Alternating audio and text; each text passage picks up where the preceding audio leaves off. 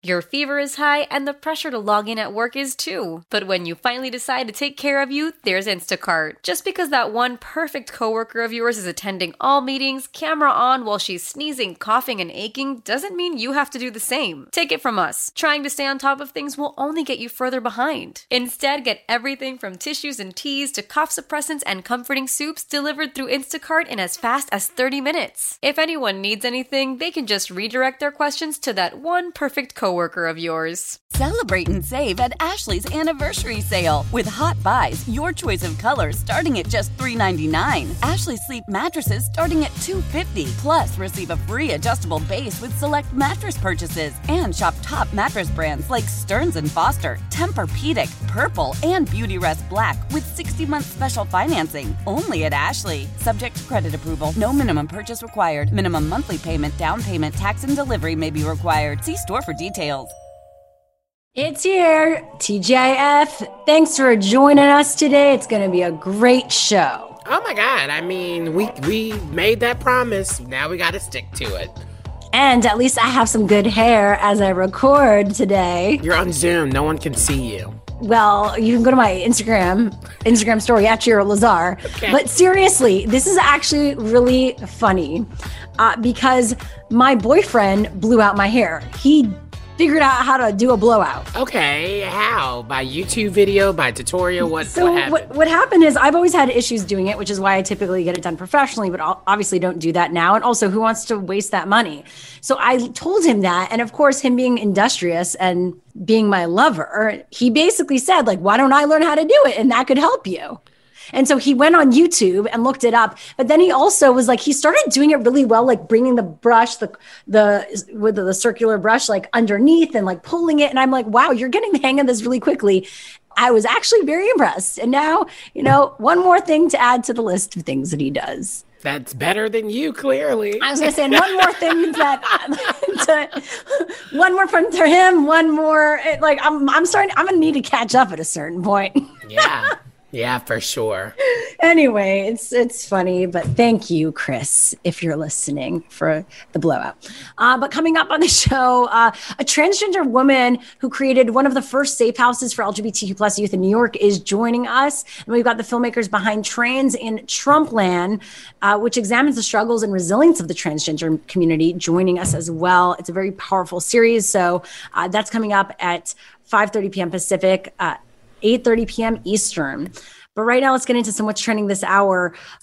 2 fully vaccinated people can gather individually with minimal risk. Okay, this is coming out from Dr. Fauci. Meanwhile, the CDC has not yet released official guidelines about gathering with other vaccinated people. But here's what Dr. Fauci told Chris Cuomo on CNN. It isn't backed by data. It's backed by common sense that if you have 2 vaccinated people and they want to get together, be they family members or friends that you know are vaccinated, you can start getting, as individual people, even though the risk is not zero, the risk becomes extremely low when you have both parties vaccinated. So we're going to start seeing people saying, hey, the more people get vaccinated, I can have dinner with my family member that comes in. But what's the time horizon? I can go see my mother if she's vaccinated. I get it on a personal basis. I get it on a household by household. But when Now, the U.S. has administered over 68 million vaccine doses, according to data from Johns Hopkins University, and has recorded over 28 million cases and over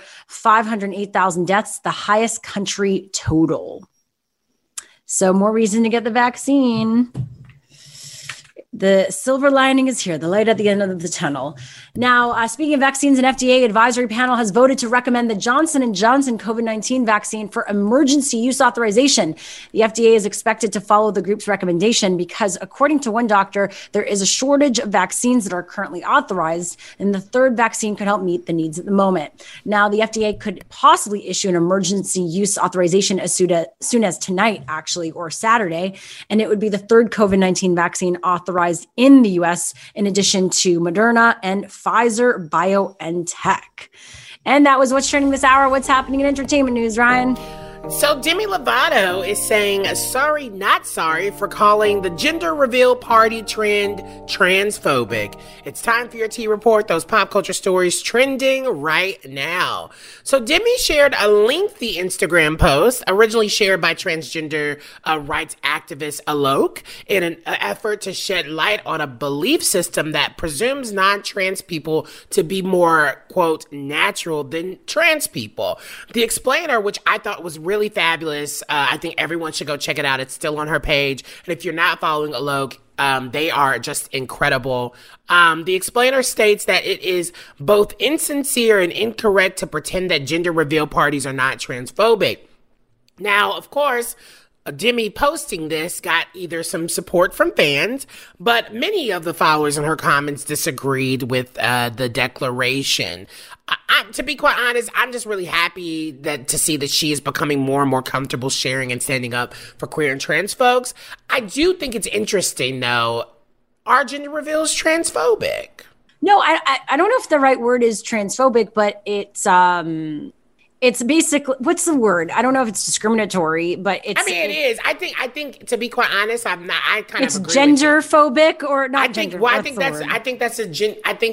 I think posing that question, it is transphobic, and maybe we can do a segment on it because we got to wrap up. Because you're assuming that your child is, based on their anatomy, a girl or boy without them choosing that for themselves. Well, I mean, let us know what your thoughts are, but let us know what your thoughts are at LGT Show Everywhere, and that is your Tea Report. Coming up on the show, Biden's controversial decision to reopen temporary shelters for migrant children and what he needs to break from the Trump-era trauma that a lot of people are connected to. That is next. Let's go there with Shira and Ryan, the new Channel Q. The Biden administration is reopening temporary facilities to hold an increasing number of migrant children arriving on the U.S. southern border, and it brings back concerns about their welfare after immigration agents had separated families and kept children in prison-like conditions under former President Donald Trump. And joining us right now is Maria Sacchetti, who's a Washington Post national immigration reporter covering all of this. Thanks for joining us. Thanks for having me. So there's a lot going on this week around immigrants and immigration. Why was this latest announcement, why did it get so much negative reaction? Well, I think people are very concerned about the way the Biden administration is planning to take children to custody from the southern border. So this is an extremely sensitive issue because of all the things that happened under President Trump. I mean, migrant children were separated from their parents during his administration. That caused a lot of trauma. And there's also concern about this particular group of children who are teenagers, some of them older and some of them younger. And they're different from the families because these are kids arriving by themselves. Mm-hmm. And so they're without a parent. And so there are laws governing how they're supposed to be taken care of. And so they're not supposed to be held in restricted facilities. They're supposed to be like Border Patrol stations. They're supposed to be very quickly moved to shelter conditions. And what people are worried about is the Biden administration, so many more kids are traveling by themselves and showing up on the border that they're opening this large shelter in Carrizo Springs, Texas, to house them until the government can place them with a parent or guardian. So it's a challenge for the Biden administration because you can't just hand off a child to somebody they haven't checked. You know, they have to, some of these kids have been separated from their parents since they were babies. You know, they were raised by somebody else in their home countries. Many of them are certainly in touch with their parents, but they haven't lived with them for a long time. So people have to check and make sure that the parents are, you know, the children have a safe place to go live. Right. So yeah, and I think the White House press secretary, she was on The View earlier this week, and she, you know, talked about the big differences in between these. But I do wonder, is this going to create some infighting within the Democratic Party? Because there are people like, you know, AOC basically calling out the end of facilities like this, saying, what is the point of this? So what do you think we'll see here? I mean, I think what AOC and others are doing are trying to intensify pressure on the Biden administration to find another way. And so either process the families faster, or, you know, like get the children get the children processed more quickly so that they can be released to their parents faster, or find more family, child-friendly places to put them in. And so the problem for the Biden administration is they're trying to do a lot of different things at once, including COVID relief and things like that. They can't do it single-handedly. They have this huge apparatus on the border. They have to turn the ship around, so to speak, and they can't do that quickly. Maria Sacchetti is with us, Washington Post national immigration reporter. I mean, it does seem like the whole system is broken. And there's even issues with children who don't have parents or any sort of guardians here in the States who are Americans. And like that system is broken too. So I can't imagine there's a system that works that is for migrant children as well, unfortunately. I mean, what advocates for the children would say is the government can find a different way. They should listen to the advice people are giving them, and they could do something differently. But you're having lots of children show up unexpectedly, and you have to have a place to put them. And so that is why they opened that facility. And they just have to find a way to safely release them. Last night, I mean, and the some Border Patrol officials were posting pictures of large groups still arriving. And it was like 130 people, and that included some minors. Are the conditions at least different from what we've seen from kids sleeping on the concrete floors? Are we seeing a difference in conditions? Right. So I think those are the kinds of things you would see at the Border Patrol stations. And that's what Carrizo Springs is supposed to take them out of. So you don't want, those kids are not supposed to be held in those kinds of circumstances for more than 72 hours. And they have been, because the shelters have been so backed up. And because of COVID, you can't cram kids into a single room and things like that. So Carrizo Springs is something, and you can see this from the photos. They have bunk beds, they have more room. It's, not an attractive facility, people are saying, but it's a place where the children can have beds, they can have meals, and it's a place where they can stay. Overall, does it feel like from your reporting, like the Biden administration is dealing with this? Like we'll see a change? Well, I think that they are being forced to deal with it because the numbers are rising, and they are dealing with this major question that will confront them in the next month, which is whether to end the Title 42 expulsions of migrant families. So right now, under Trump, because of the coronavirus, they instituted this authority to quickly expel families and, for a while, unaccompanied minors. Now, a court ordered them to stop expelling unaccompanied minors. That judge was overturned, but Biden on his own decided to just stop, expelling minors who are traveling by themselves. But since then, we've seen the numbers of minors rise. That was Maria Sacchetti, Washington Post national immigration reporter. Thanks for being here and have a good weekend. Thanks so much. Coming up on the show, how one transgender woman is fighting housing insecurity for the LGBTQ plus community. That's next. Let's go there with Shira and Ryan, the new Channel Q. 1 in 5 transgender people have experienced homelessness during their lives, and that's according to the National Center for Transgender Equality. More than 1 in 10 have been evicted from their homes because of their gender identity. And a 2018 Human Rights Campaign reported that 41% of Black transgender folks who reported experience homelessness at some point in their lives, it was a rate 5 times higher than that of the general U.S. population. So these numbers are staggering. And one of the individuals doing something about this and is on a mission to fight housing insecurity by providing safe homes for LGBTQ youth is Kayaan Doroshow, the founder and now executive director of Gays and Lesbians Living in a Transgender Society, otherwise known as GLITS. Welcome to the show, Kayaan. Thanks for being here. Hi, how are you? It's a beautiful day, and we appreciate what you're doing and for joining us. Why did you want to start this nonprofit versus supporting others doing this work? Because nobody's doing this work. It would be easy to say in a perfect world that in a city that has so much privilege, that they would have created what I've created, that they would have done the work I've been doing. I simply wanted to help people. And figured out a way to do that makes sense. Yeah. Not to make people feel bad because they're in a certain place or they don't have a certain economic stance, that they're able to do the work of getting themselves together and on their feet. And I've been doing this for years. A stat that always comes to my mind is one that is dated back in 2018. About only 4 cents of every $100 raised for LGBTQ plus causes find their ways to trans-related issues, and even less reaches trans people of color.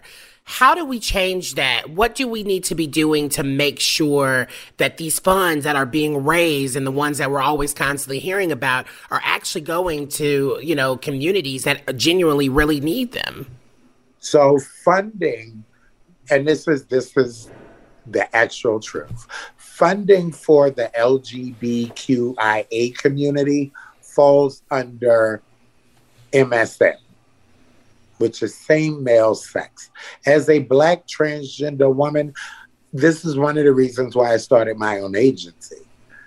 How dare you? I don't need your money if that's what you're going to categorize me as. I don't need your money to help my community if that's what you're going. And they say that they have to put it that way. So if you put transgender funds in a place that's for LGBTQIA, who stands to fail? The T. Because they're literally lending you a space and they make you feel that way. I've lent you this space and that little bit of money so y'all could meet over there in the corner. I created glitz so there are no corners. The barriers are just open. You have nothing blocking you. Again, you're hearing from the Kayane Dora Show, the founder and now executive director of Glitz. Let's talk about your space, which is the first Black transgender-owned housing community in New York City, which is just so huge. Congratulations. Thank you. Thank you. It's beautiful. It's a 12-apartment building. It's a very old, well-kept building. I immediately, when I bought it, went and bought chandeliers to put in the hallways. Because I want people to see the options. Yes, I want people to see the opulence we are supposed to have. I put sparkles, not like tacky sparkles, but like iridescent sparkles on the walls in the hallway for 2 reasons. One, I want the heterosexual people out.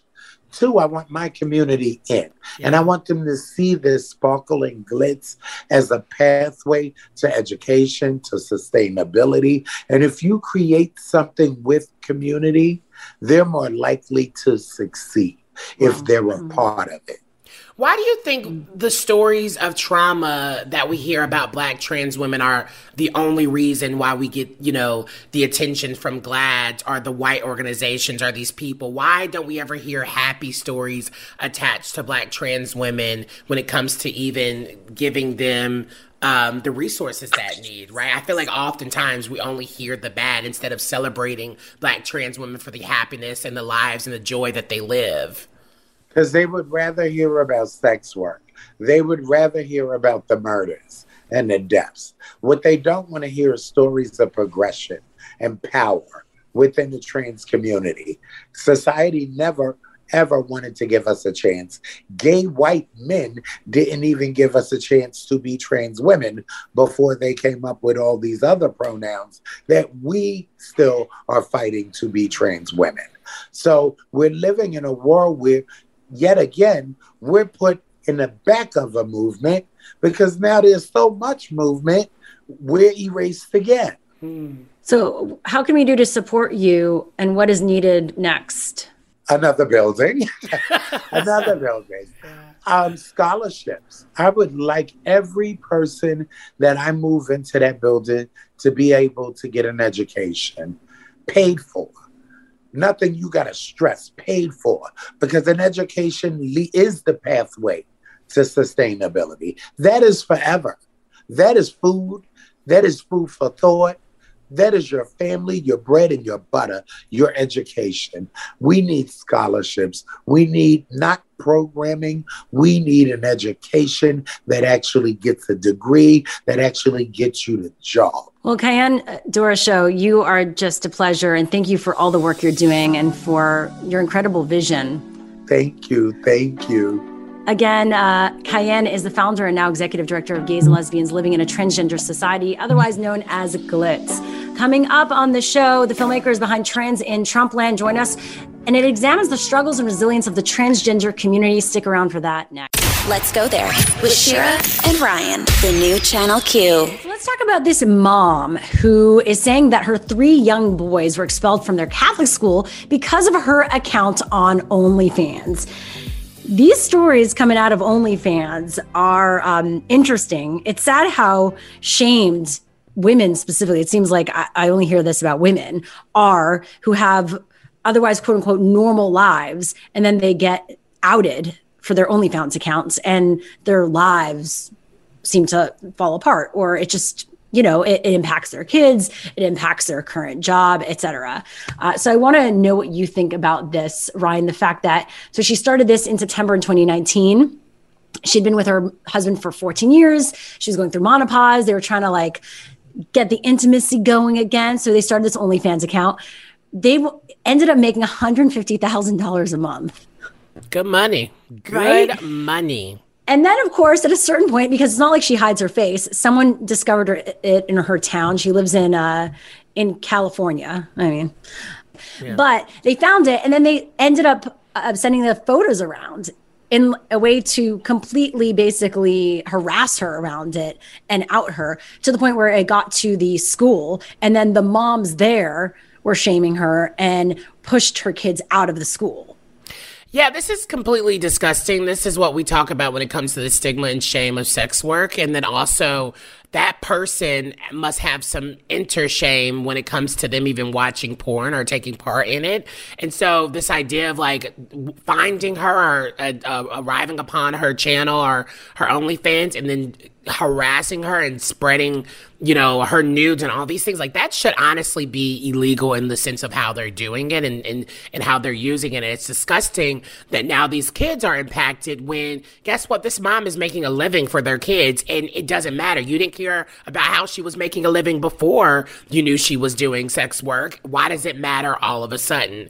And so it's just, it's super annoying that this is happening to her, which sucks, and her family and the kids.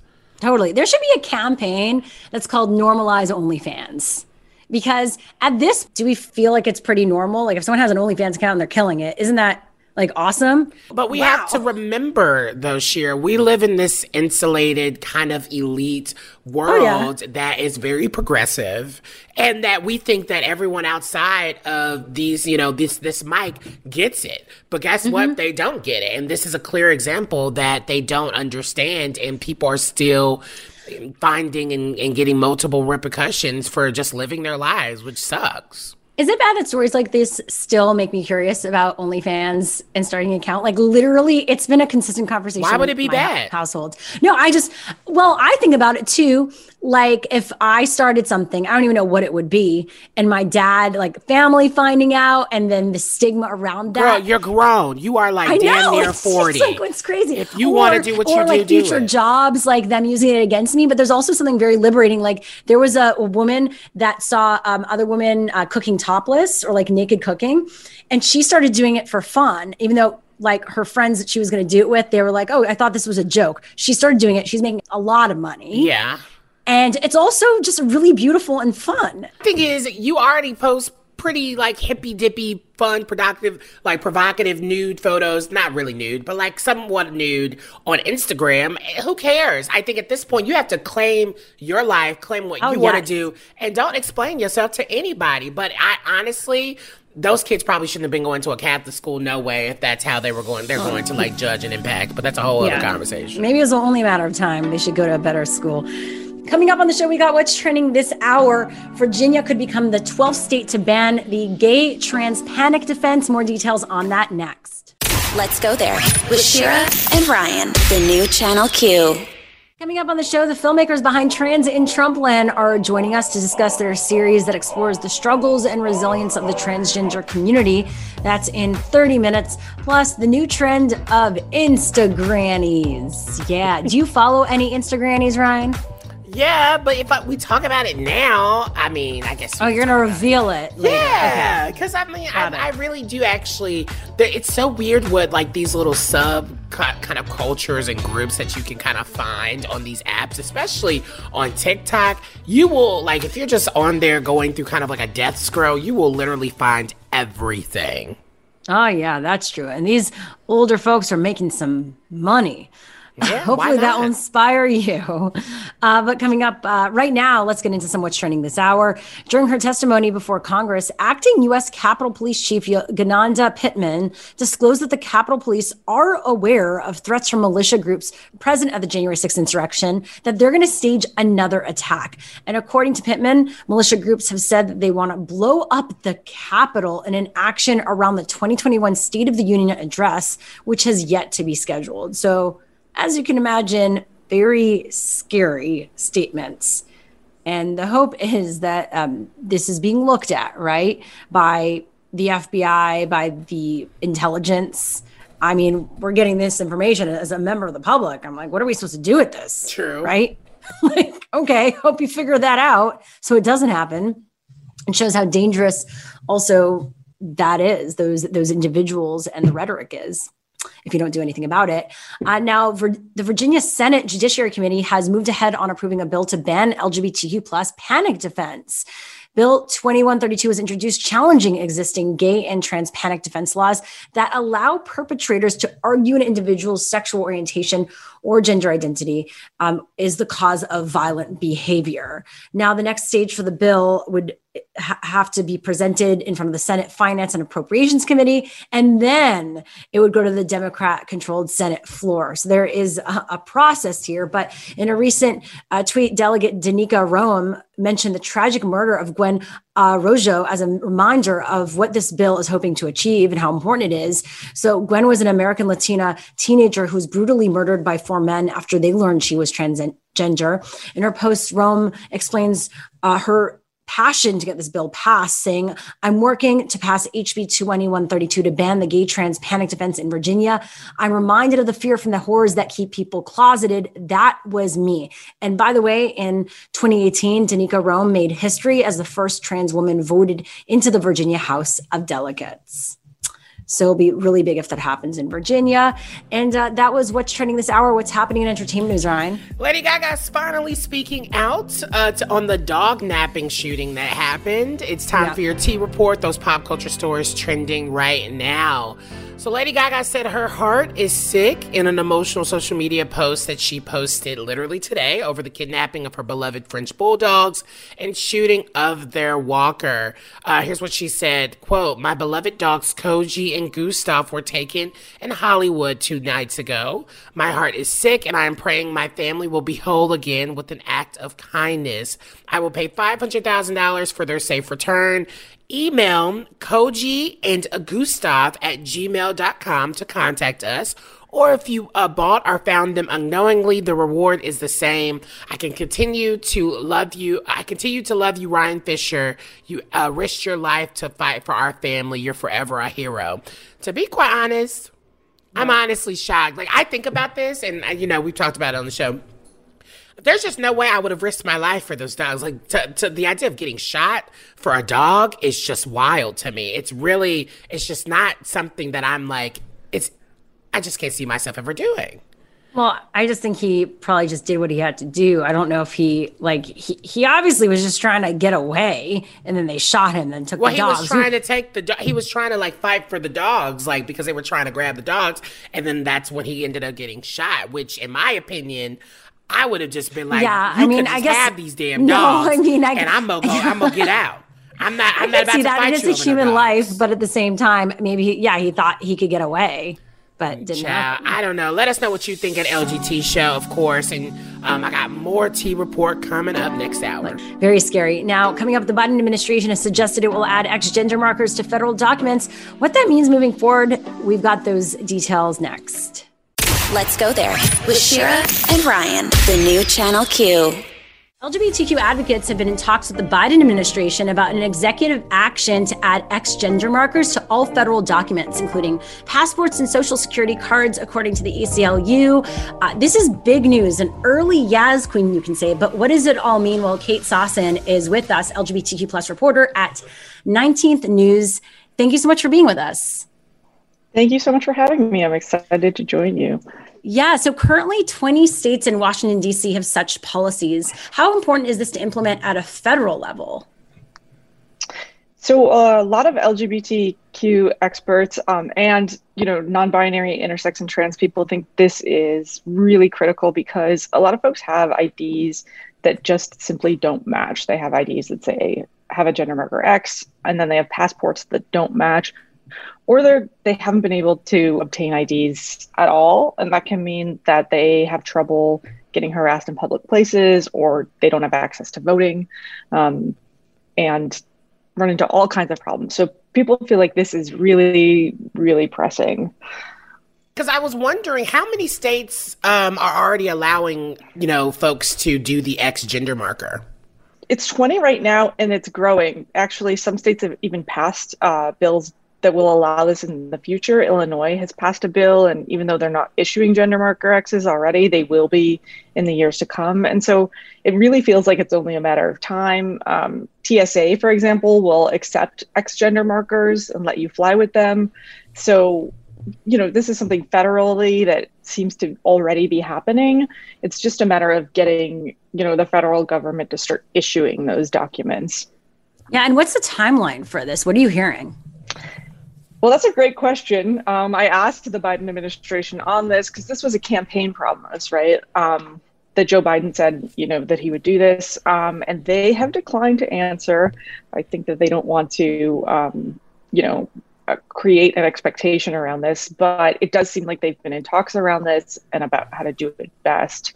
And, I have been hearing chatter that there are agencies that are trying to figure out how to do this best. And as we've seen, if you go onto the White House pages, some of the options have already changed, not in terms of federal docs, but drop-down menus, right? So it used to just say, what is your gender? And it would say male, female. Now there's a third gender option already in the White House. So some of this work is already being done at the federal level. Amazing. Kate Sawson again is with us, LGBTQ plus reporter at 19th News, as we talk about this latest news that the Biden administration is suggesting it will add X gender markers to federal documents. So let's say this X gender marker actually becomes passed. What happens if they still don't allow people, or they still don't send out the new documents that have the X? Because I know there's someone going through that right now where they've been waiting forever. This is really critical. So actually, the federal government has been ordered by a court repeatedly to issue passports that have gender marker X's because Dana Zim, who's an intersex person, sued to get an accurate passport with a gender marker X and won that lawsuit. And the Trump administration repeatedly declined to issue a gender marker X on a passport. And so it seems that the Biden administration, under court order and also of its own accord, would issue those passports.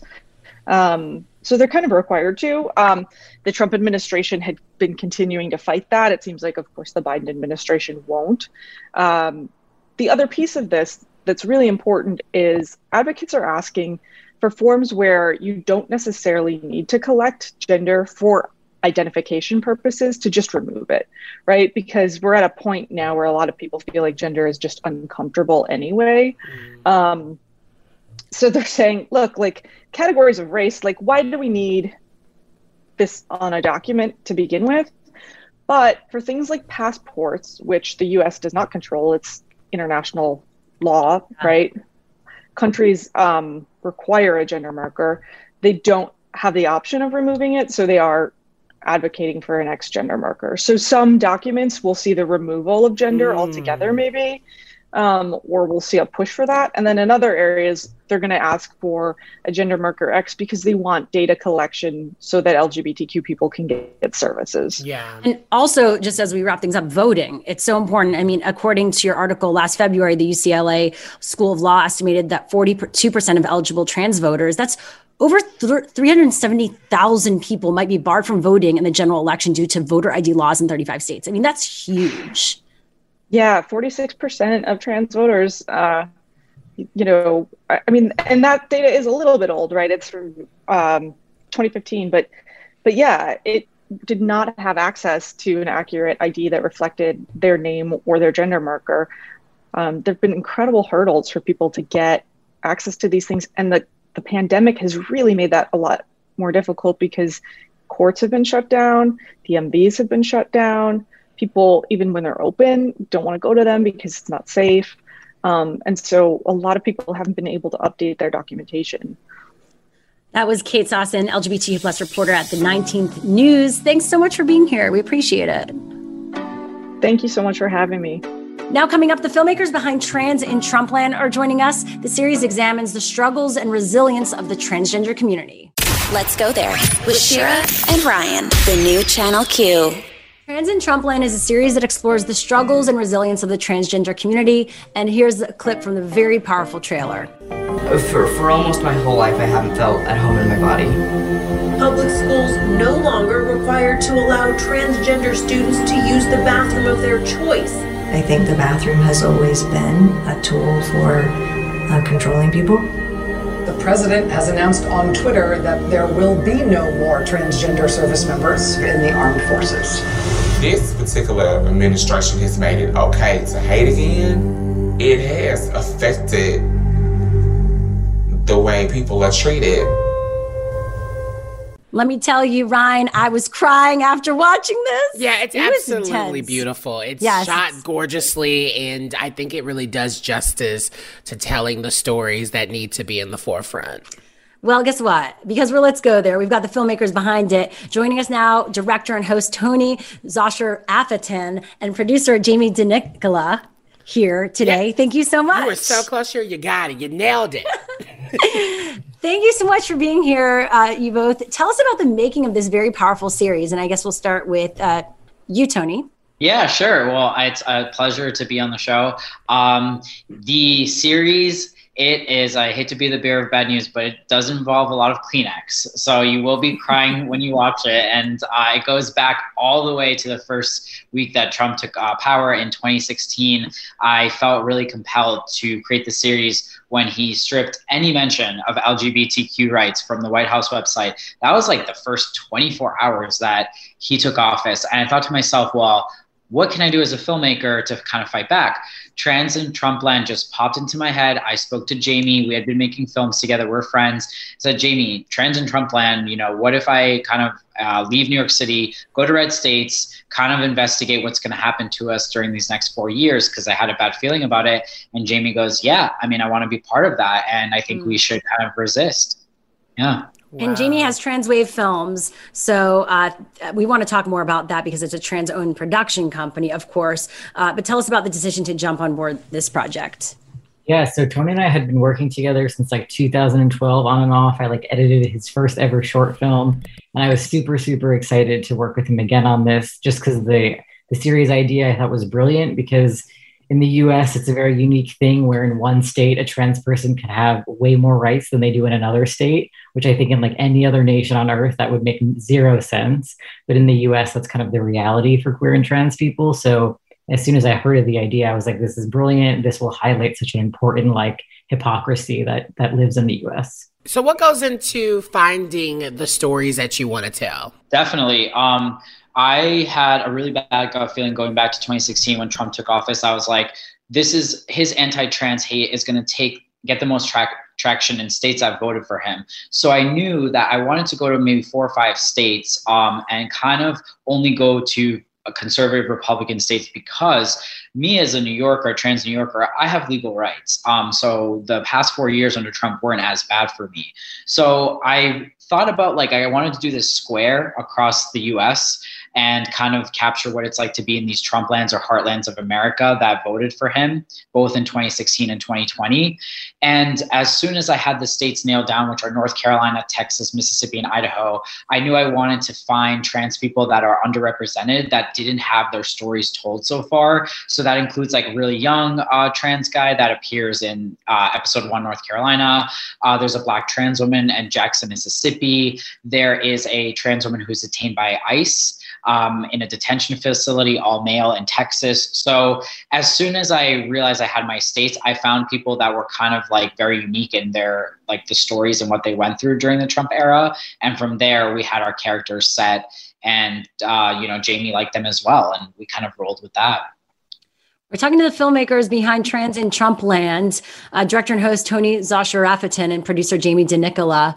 And so, I mean, it must have been hard after shooting these the series, and you're leaving these individuals in places that aren't safe. What was that like? I think that we left with a sense of hope, which I wasn't like expecting going into it, is that all of these 4 individuals, they live in areas that, you know, have huge systemic discrimination, but they're kind of able to like carve out these beautiful, joyous communities for themselves. Like Ivana in Mississippi goes to like, you know, a hair salon every week and has like a community there of like supportive cis women.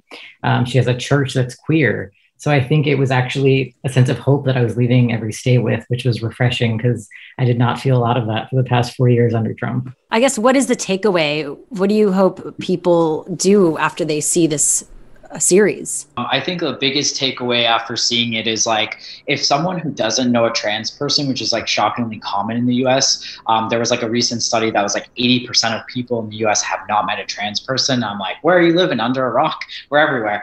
But I hope that those people watch this series and they're like, well, yeah, now I see that trans people live down the street. They're my neighbors. They go to my church. They go to my school.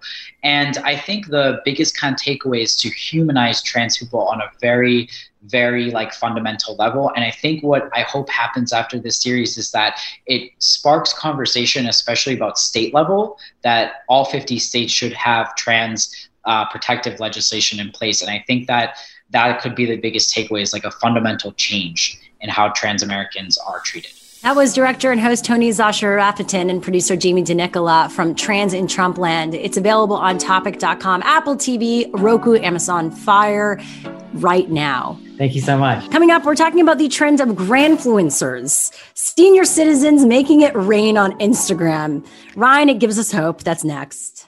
Let's go there with Shira and Ryan, the new Channel Q.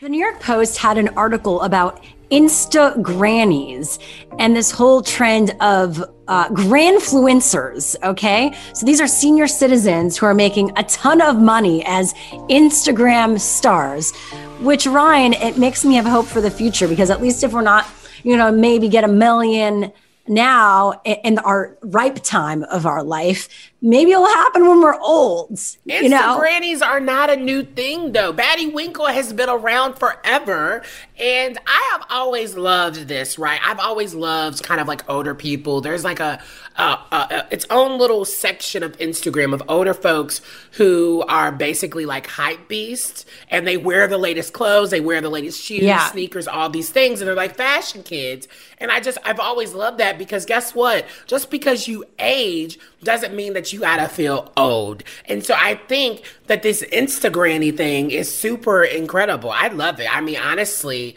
I mean, why not keep catering to the youth inside of you?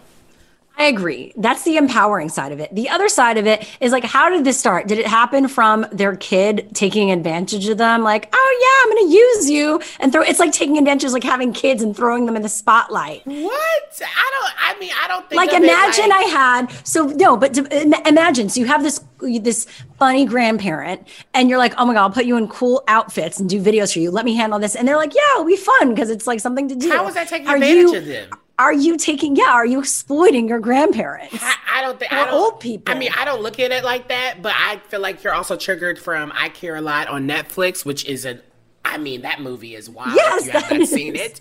But I think these people who have gotten like famous, or they're older and they're dressing up, I think they are consensual, because a lot of times you see them taking their own photos or doing little selfies.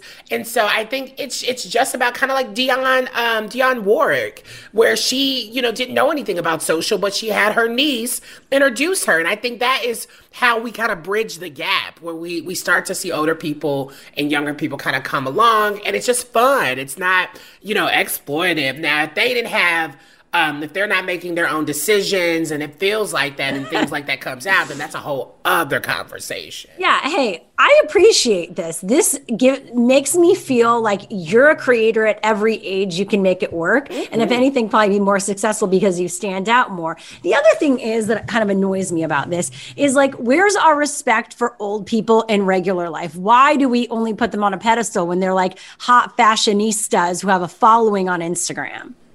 This feels like a weird hill to die on. I'm not going to lie to you.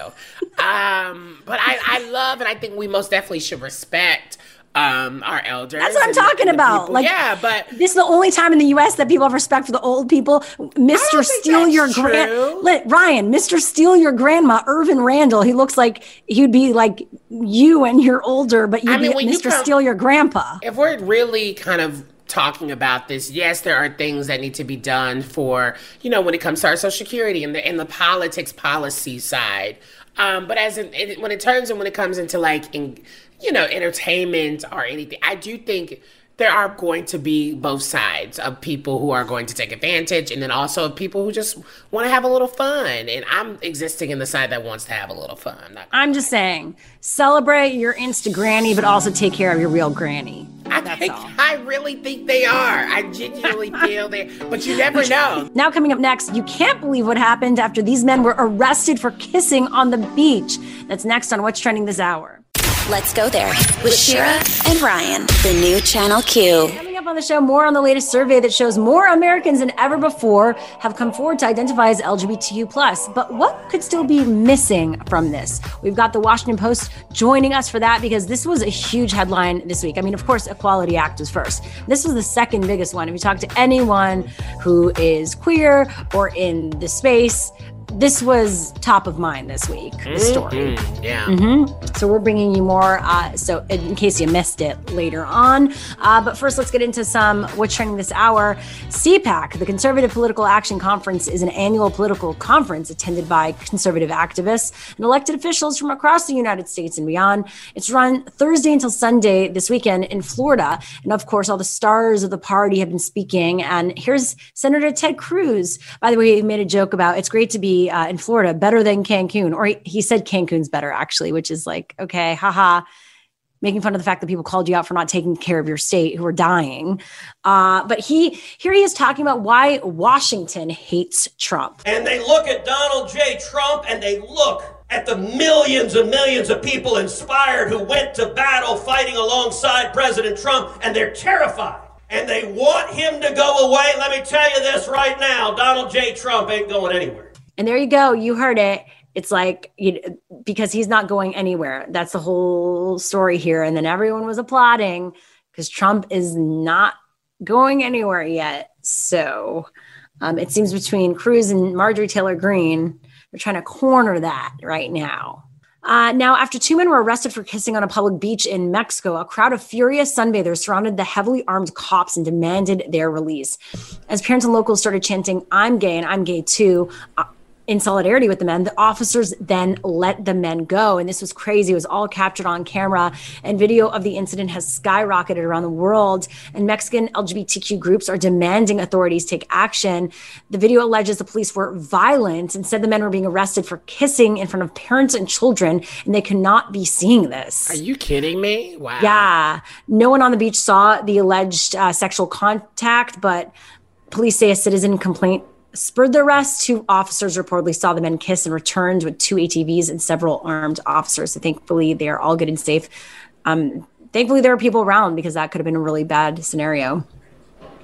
And finally, a pioneering lesbian and feminist activist who in 1970 led a group of women to the Statue of Liberty where they hung a banner that read, "Women of the World Unite." Ivy Bottini died at her home yesterday at age 94.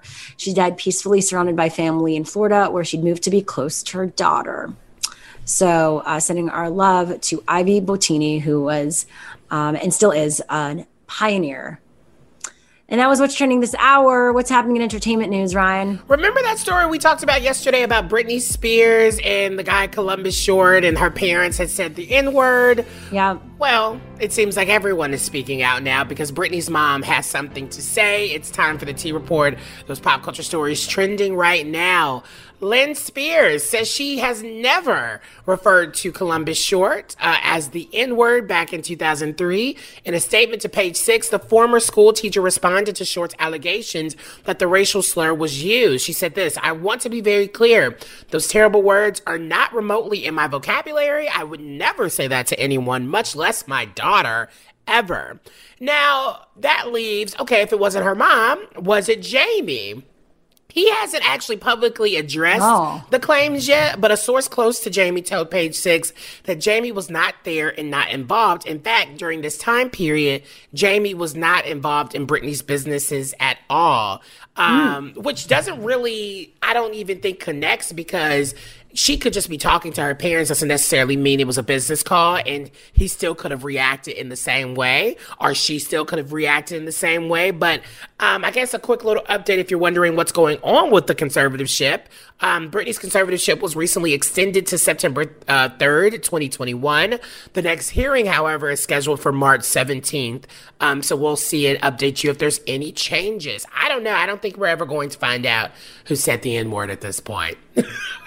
I mean, no, unless Britney speaks out. I don't know. Yeah, and it doesn't seem like she's doing that. But that's your T Report, y'all.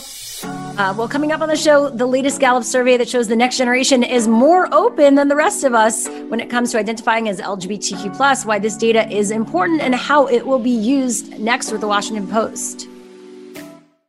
Let's go there with Shira and Ryan, the new Channel Q. 1 in 6 adults in Generation Z identify as LGBT, and that's according to a survey that was released today from Gallup, providing the latest estimates we have on the size and makeup of the nation's LGBT population.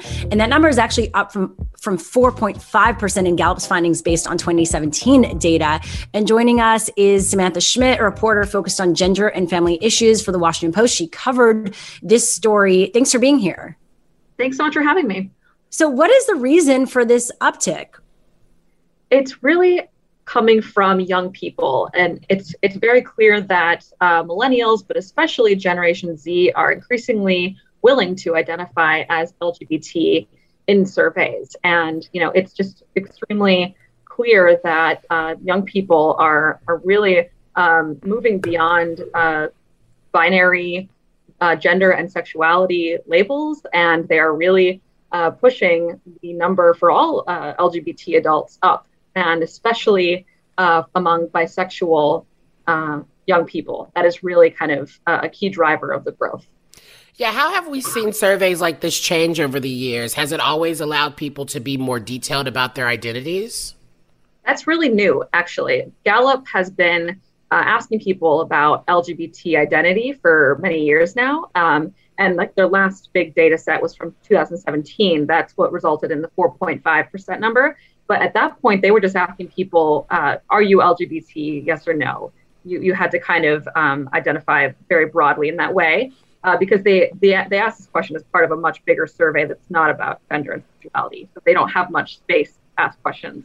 But this time they asked people to provide more details about what their precise sexual orientation or gender identity is. And they didn't give a lot of options, but we at least now can know whether somebody identified as gay, lesbian, bisexual, or transgender, or a category that was like other. So there's still not a ton of flexibility there for people who don't identify as one of those labels, but we have a much clearer sense than we did before. And again, we're talking to Samantha Schmidt, who's a reporter focused on gender and family issues for the Washington Post, about this new Gallup poll about the LGBT community. While there is an uptick in those that identify with the community, it seems like there could always also be gaps. As you mentioned in the article, a silent majority. So what does that say about how we should look at this as well? The key question here is, what is behind this growth? Is it actually that more people are identifying as queer, or is it because we're just seeing more of a willingness to come out among younger people? And what does that say about who we're not counting in older generations? And I think a key question here is also, what about all of these younger Gen Z people who aren't included in the study? Because the study only looked at adults over the age of 18. And so that's only about like half of Gen Z, that's ages 18 to 23. And you have all of these teenagers right now who are increasingly opening up and really kind of pushing these binary notions. And I think that in the coming years, as they enter adulthood, we'll start to see that number increase even more, because they'll start to be factored in. But that silent majority you mentioned is really, that was a term used by this professor, Philip Hammack. He referred to bisexual community as like that silent majority, because this is really one of the first really big studies showing us that the vast majority of people, the biggest subset of LGBT Americans are bisexual people. And a lot of people across the LGBT community identify as bisexual. If we keep seeing generations become more queer as, it just continues to happen in the future, will there really be a need for surveys like this based on sexual identity? That's a good question. I think right now there's just, for many years, there was such a gap in data. And so it's been really hard to know just how big the LGBT community is. There haven't been a lot of, there's not one big federal database that captures this. And so I think advocates and including some within the federal government now are saying we need to study the population more and understand what their needs are. And I think that is still kind of the main priority for advocates right now. But maybe someday, what the question is, what will the boxes be? What boxes will we be checking, right? Samantha, how do you think this data will be used? I think that it's interesting. I asked this of the folks at the Williams Institute at UCLA, who've been for a long time trying to kind of capture the size of the population. And they think that this is really clear. It helps us understand that the vast majority of people who identify as LGBT are bisexual. So what does that mean for their needs and how we talk about sex? And when we're raising young people, knowing that so many young people, actually, I think the number is 12% of Gen Z adults identify as bisexual. What does that mean for when we talk about sex and health class? We need to really be taking into account the fact that people are attracted to multiple genders, and that's just something we have to kind of reshape the way we think about this. And also it helps us understand when you look kind of even more closely at the gender dynamics, why is it that more women and more girls are willing to identify as LGBT and specifically as bisexual? Are we missing some boys who are just not identifying that way? Or is there, what is happening here? I think there's just it raises a lot of these other questions. Yeah, that was Samantha Schmidt, who is a reporter focused on gender and family issues for the Washington Post. Thanks so much for being here. Thanks so much for having me. Let's go there with Shira and Ryan, the new Channel Q. Wrapping up the show with our Yes Queen of the Day. Yes, Queen. So I think we can all agree that it can be hard in high school, and you can get bullied for everything from what you wear to your haircut, right? We remember those days. You come in with a haircut and it could end up good or bad. Well, this Indiana principal had the perfect solution for a child skipping class because of a bad haircut. So this kid got sent to the principal, and when he asked, why are you not taking off your hat because you're not allowed wearing a hat? He goes, well, I don't like my haircut. So instead of the principal disciplining him, he said, well, let me help you. And this is what Smith did, the principal. I've been cutting hair most of my life. I played college basketball. I cut my teammates' hair.